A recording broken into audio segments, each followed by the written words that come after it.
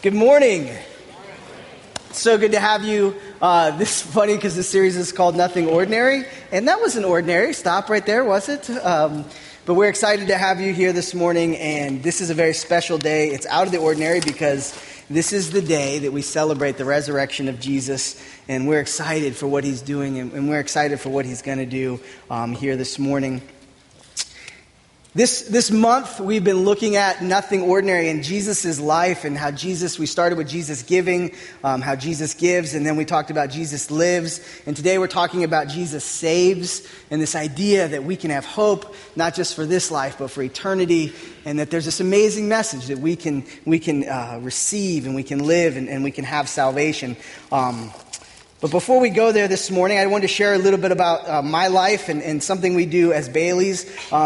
Every Easter, my dad did this with me as a child growing up, and his mom did it with him and his family as they were growing up. And she grew up, her family was from Greece, and they did this in Greece growing up. And it's a game we do every Easter. And so I'm going to ask my daughter to come up, and we're going to play the game for you so you can see it this morning. You get 2 hard-boiled eggs, and you can color them. And my daughter, Anastasia. Anastasia in Greek means resurrection. Come on up, girl. Thank you very much. Now, which color would you like? Blue. You want to go with blue? Everyone picks blue. Okay. All right, so here's how this game works. We both point our eggs with the pointed sides. I guess it's a point on an egg, I don't know. And I say, Christos aneste, which means Christ is risen. And you say, Alethos aneste. Alethos aneste. All right, here we go. Christos aneste. Alethos aneste. And then we hit eggs. Ah, you beat me. All right, so then you go on the top. And I go on the bottom, and you say Christos aneste. Christos aneste. And I say Alethos aneste. And then we hit eggs. Aha, now we have to go to sudden death. Now, I am on the top, you're on the bottom. This is for the championship. This will determine who the winner is this morning. Christos aneste. Alethos aneste. Ah, you won! Good job, girl. Way to go. Excellent. All right, leave that egg with me. All right.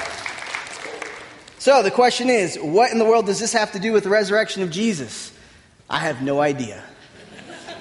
This is something they started. I don't know why they came up with the idea. Hey, let's take hard-boiled eggs and let's break them against each other and make it a game. And we'll add Christos aneste and Alethos aneste in it. But it does remind us, Christ is risen. He is risen indeed. So another one of our traditions in our family that we got from the ancient book of Pinterest. Very ancient, very many great and wise things in it. So we take jelly beans on the Saturday before the Sunday of Easter, and we plant them. And when I say plant, we just drop them on the ground in our yard. And I don't know if you know this or not, but if you plant jelly beans on the Saturday before Easter, during the night, they grow into lollipops. Did you know that? So I got in trouble this morning because I said this in the first service, and I was walking through the hall, and I hear one of the kids say, Mom and Dad, did you hear what Pastor Mike said? He said if you plant jelly beans, you will grow suckers in your yard. So I don't really mean that. It's kind of a joke, I guess. And so we've done this for about 5 years, and my son, when he was about 8 years old, he started to ask me some questions. And he said, Dad, how come they have no roots? How do they get moisture? How do they grow? And then how do they get a wrapper on them? And he starts asking some good scientific questions. And I'm like, just enjoy your sucker, please. Don't have to think this through so much. But here's my point this morning. Here's the point. Maybe you're here this morning, and the idea of this Jesus person dying on a cross and then coming back to life, it just seems irrelevant. Maybe the church thing, the religious thing, it's just, you came here and you're like, that's just not for me. I don't know how it works in my life today. It doesn't make a lot of sense to me. And I'm glad you're here if you feel that way. This is part of why we meet, is to encourage each other and to talk about these things. Or maybe you're here and you grew up in church, or you knew people that grew up in church, and the more questions you asked about it, the deeper you went. You just had too many questions, and you just said, you know what? I don't know if I can trust this. I don't know if this is real or true. And what I would ask for all of us here this morning is just to be honest with ourselves, to be honest with these questions, because I think these are extremely important questions that we have in life. And I don't think that we sugarcoat it or overlook it, and especially as church, we are not to dismiss these. But I do believe that you can have hope and faith in this message, and that's my prayer this morning. And my prayer isn't that I talk you into anything or that you're convinced by anything that we do here, but that God himself speaks to your heart, he speaks to your mind, and that you hear from him clearly, and that you trust it because you know him. And you trust it because you know it's real deep within you. And so the question I have that we're going to kind of dive into this morning is, what do you believe? It's Easter morning. There's probably a couple billion people celebrating this event. You think about it, it's really a strange thing. A guy who grew up in a place, in a time when there was no real communications, in a place that wasn't really that impactful, and really only had 12 close friends. He made such an impact on history that we time life. We're 2019 because of this man's life. And so the question is, what do you believe about that man? What do we believe? And so I'm going to ask the Lord to speak to us now. Let's pray. Father, thank you for these moments. Thank you for these times that we can gather together and sing such powerful songs and take just moments to think about our lives, think about something past the next couple weeks, but to think about all of our life and possibly what's after this life. And so, Lord, I ask you that you would give us what we need right now, that you would give us the truth, that you would give us understanding. And Lord, as we dive into this message, this amazing, beautiful message of grace where you laid yourself down, you submitted to the Father, and you were willing to be sacrificed for us on the cross, Lord, help us then to also be gracious with each other. Lord, as we navigate this book, you spoke into John's life. You lived with John and you showed him and revealed to him so many things, and he saw it firsthand. I pray, Lord, that his writing would resonate with us, and that your spirit would be connected to these words, and that, Lord, it would penetrate our minds, penetrate our thoughts, and then penetrate our actions, that, Lord, we wouldn't just know these things, but that we would live these things. And Lord, I pray that you would protect us now as we go into this place where we're looking at things that are bigger than just the physical world, bigger than just the day-to-day, that these are things that are out of the ordinary. These are things that are beyond us. Lord, we pray that you would protect us as we journey through this. Help us to trust you. Help us to know you. We pray this in Jesus' name. Amen. This morning we'll be looking at John chapter 20. It's the fourth of the Gospels, and John is giving us an eyewitness account of what's going on. And before we look at the scripture, I just want to kind of give a big picture here, because this is so important to what's going on.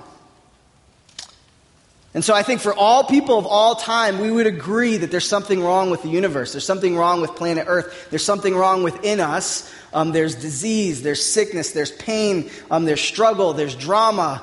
There's all kinds of things in life that are not good and that are challenging and hard and tough. And so throughout time, we as people have tried to understand, what is the purpose of this? Where did it come from? What is it? And we're told through these 66 books that have been accumulated over 1,400 years, that God, the singular God, spoke into the world, and he spoke to individuals, and he basically said, there is this thing called sin, this thing that separates us, this thing that causes the problem, this thing that is the issue, it's the problem of life. And he spoke into people at different places and different times, and he said, I'm not ignoring this. I am not overlooking this problem. I do have an answer to this problem. And for about 1,000 years, people were waiting for God's solution to this issue. We've been waiting for the solution. And there were prophets who said, it's coming. God's going to send an individual, and this individual is going to deal with this problem. He's going to bring hope and bring life and deal with the mess and deal with the pain of life and the separation that we have from God because of that. And so for many years they're waiting, and then all of a sudden this young man raises up. He has a unique birth. He has a unique life. He's out of the ordinary. There's nothing ordinary about this young man.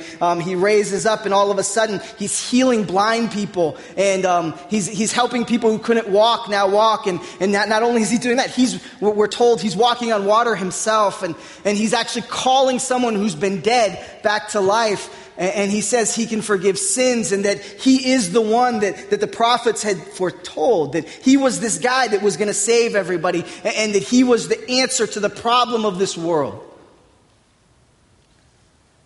But then something happened that threw everybody off. Something happened that mixed everybody up, and that was when he was arrested. And he was taken to this cross, and here's the hope, here's the one they've been waiting for. Here is the guy that they've been waiting thousands of years for, and he's dead.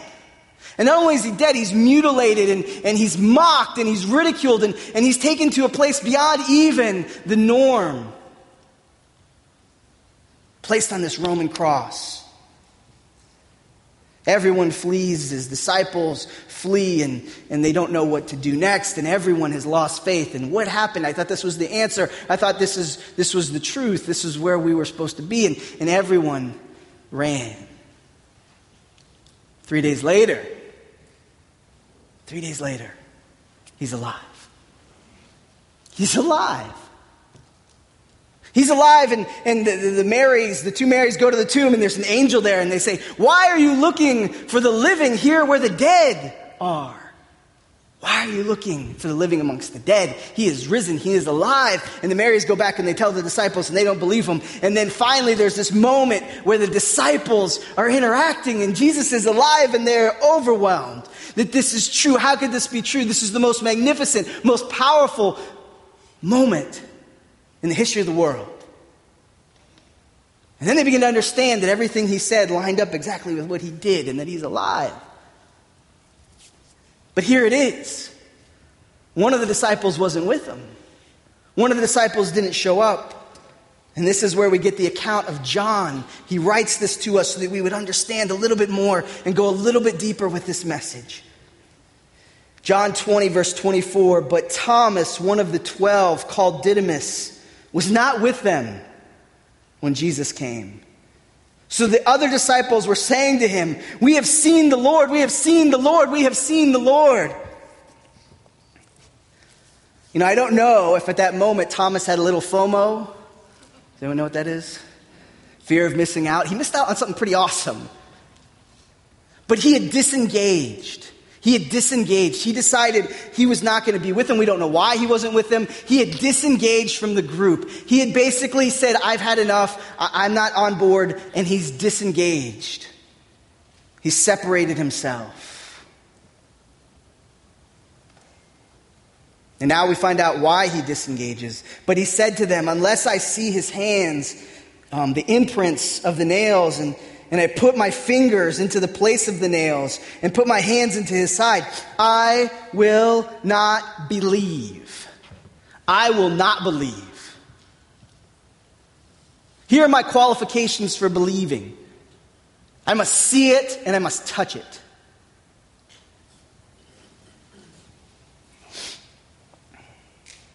We call him Doubting Thomas, but he really wasn't a doubter.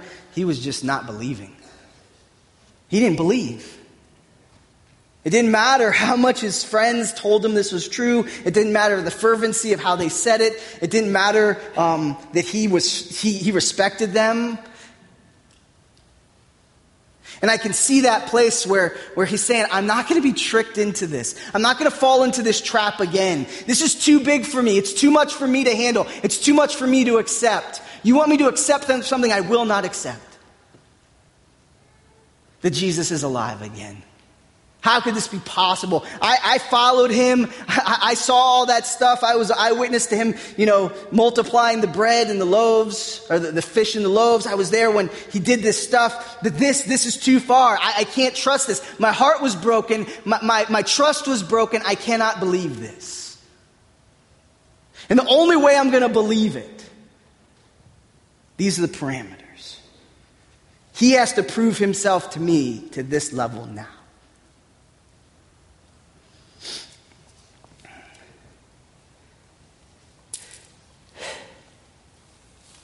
one thing I respect about Thomas is that he didn't just give in because his friends were saying it's true. And this morning, I can say it's true to me a million times. I hope you don't believe it just because I say that. I respect Thomas that he wasn't just going to go along because everyone else was going in that direction. He decided that this is what I truly believe. This is who I really am. Here's what happens, though. After 8 days, his disciples were again inside. Really quick, this is amazing. John adds this because if he doesn't add this, we don't know the time period between when they have this conversation with him and then when this next event happens. And 8 days is a long time. I know if I was one of the disciples and I was trying to talk Thomas into this, 8 days, I'd be like, Thomas, how do you not believe? I told you I saw him. But for 8 days, Thomas just stuck to his guns and said, no, I do not believe it. I don't care what you saw. It isn't real. I don't believe it.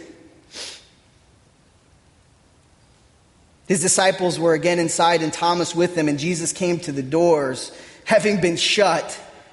And he stood there in his midst and he said, peace be with you. Peace be with you. This is this amazing thing, this image here, that Thomas has closed the door of his life. He's closed the door of his heart. I don't know if you've ever been there where you say, God, I will not trust you. I cannot believe this. I'm closing the door to this possibility. I'm closing the door. And Jesus walks through the door even though it's closed. He walks through the door and he doesn't say, and this is where if I was Jesus, I would have come in and said, Thomas, how do you not believe? I showed your disciples. I did all these things before you. How are you not believing this? And I would have been like, what's the deal, Thomas? But that's not what Jesus does. He says, peace be with you. Peace be with you. When I died on that cross and I rose again, I established peace.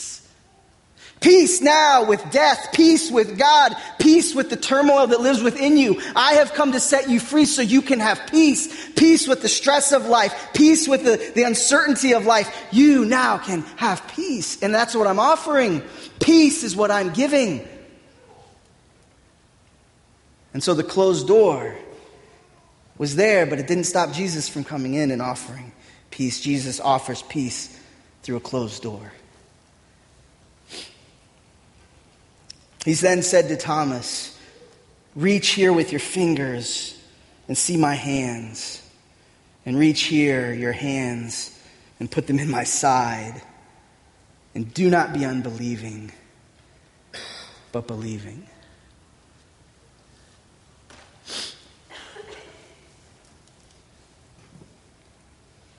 Jesus shows up.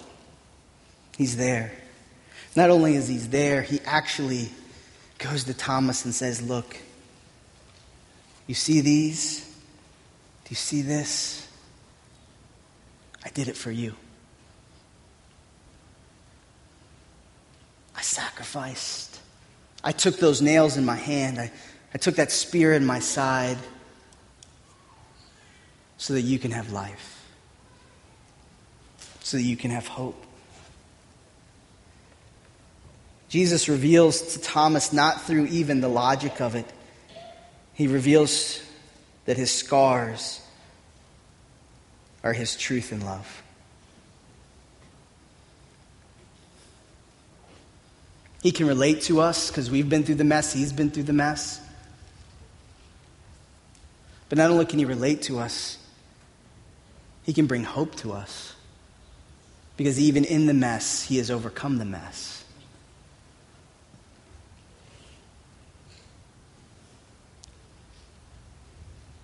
See, this is an amazing thing. His truth and his love. And in this moment, Thomas hears this, he sees this, he feels this, he recognizes that it's true. He recognizes that this is what's happening, how this is Jesus, he's back and it's true. And we know this so much so that now Thomas is so engaged with Christ. And look what he says. He says, Thomas answered him and said to him, my Lord and my God. My Lord and my God. He basically turns and says, I was in disbelief. I could not believe it. It was too much for me to believe. And now that I see it and now that I know it is true, I will not hold anything back from you, Jesus. I will not hold anything back from you. You are my Lord, meaning you are the authority in my life. You are the one I look to for all of that I am, from being a person, from being a dad, a husband, to my job, to my relationships, to my finances. You are the Lord of everything that I am. I submit it all to you. And not only are you my Lord, he says something that is almost blasphemous to a Jewish person of the time. He says, you are my God. You are my God. You are the one who gives me life. You are the one who gives me hope. You are the one who has established all things. And I am trusting it all in you now. I am placing everything that I am and I am giving it to you because I believe you save. You save.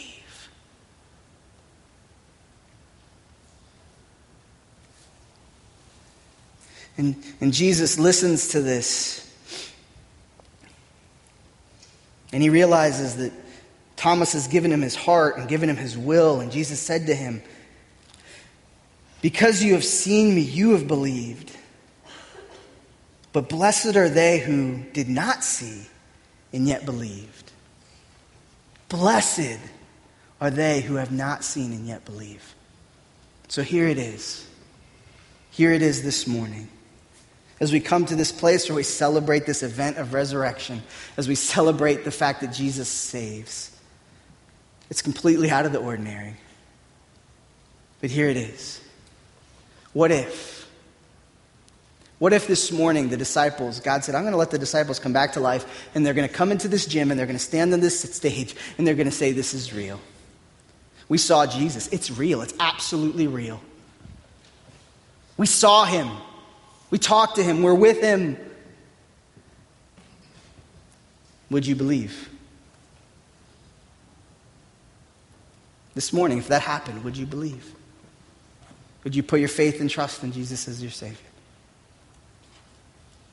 If Thomas walked into this room and walked onto this platform and he stood before you and he said, it's true. Jesus, let me touch the scars. Jesus, let me see him and I absolutely know it's true. Would you believe? If Jesus walked in here and he stood on the stage and he said, I'm here, I've done this for you. I've done this for you.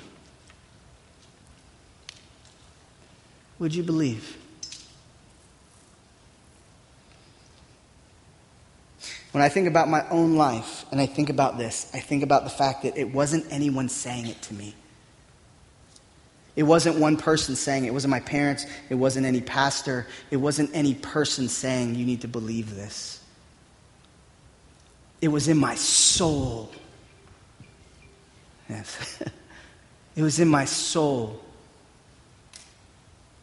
that I heard God say, will you trust me and accept me as your Savior and your Lord? It was nothing anyone could convince me of. It wasn't something that I was, just whatever you say, I'm going to follow. It was something in my soul. It was something the only way God could communicate in a way that I couldn't explain it to you even now. But I know it's real.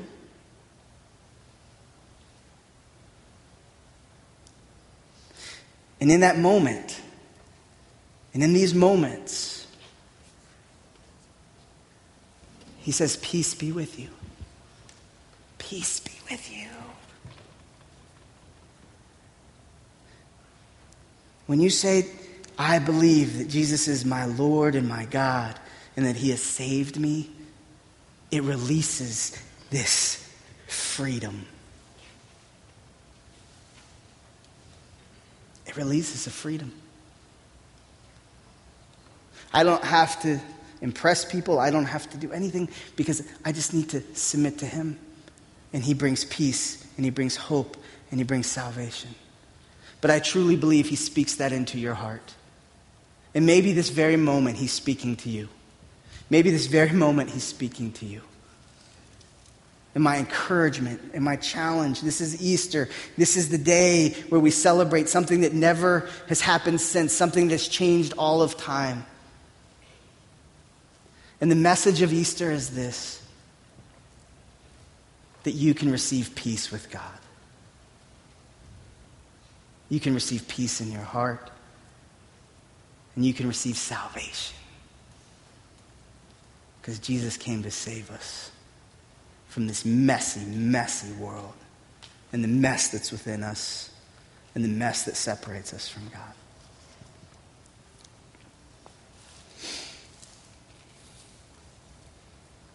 So this is my question for myself every day. My question this morning: is Jesus your Lord and God? Is Jesus your Lord and God?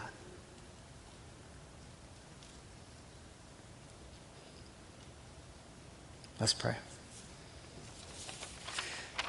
Father, thank you for creating John and inspiring John to write these words and telling us about Thomas. And thank you for showing Thomas who you are. Lord, I pray this morning as we celebrate your resurrection that we don't miss out on your love and your grace. So, Lord, I thank you for the hope that you've given us. I thank you for the truth that you've given us. I thank you for the salvation that you've given us. And Lord, I pray that you would guide our steps and help us to trust you. I pray this in Jesus' name. Amen. This morning I'm very excited to have Naima Malongo here with us. Naima has made the decision to receive Jesus as her Lord and Savior. Naima, as you enter the pool of baptism,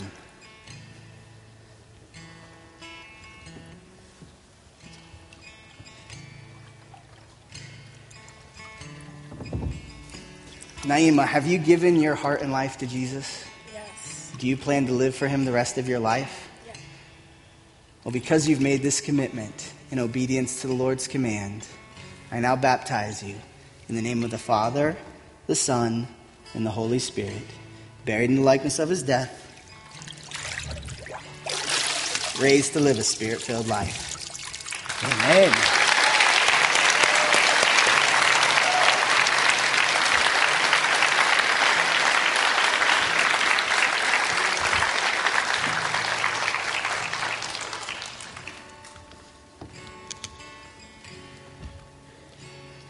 Amen.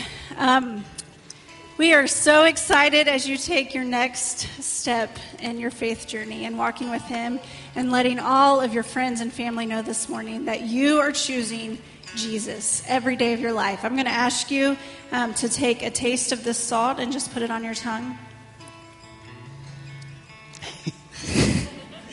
Salt has a really strong flavor, especially by itself. And in Matthew 5, Jesus says, you are the salt of the earth. And Naima, I want you to remember that as you go forth today, that you are called to be the salt of the earth. You are called to bring the flavor of Jesus everywhere you go. I'm also going to give you a reminder. This light right here says you are the light of the world. And Jesus has given us his light. As we choose to walk with him, you're going to take this as a reminder, and you're going to go forth, and you are going to bring light to a dark and broken world. And Jesus is going to be in you and shining bright to all those you meet. Congratulations.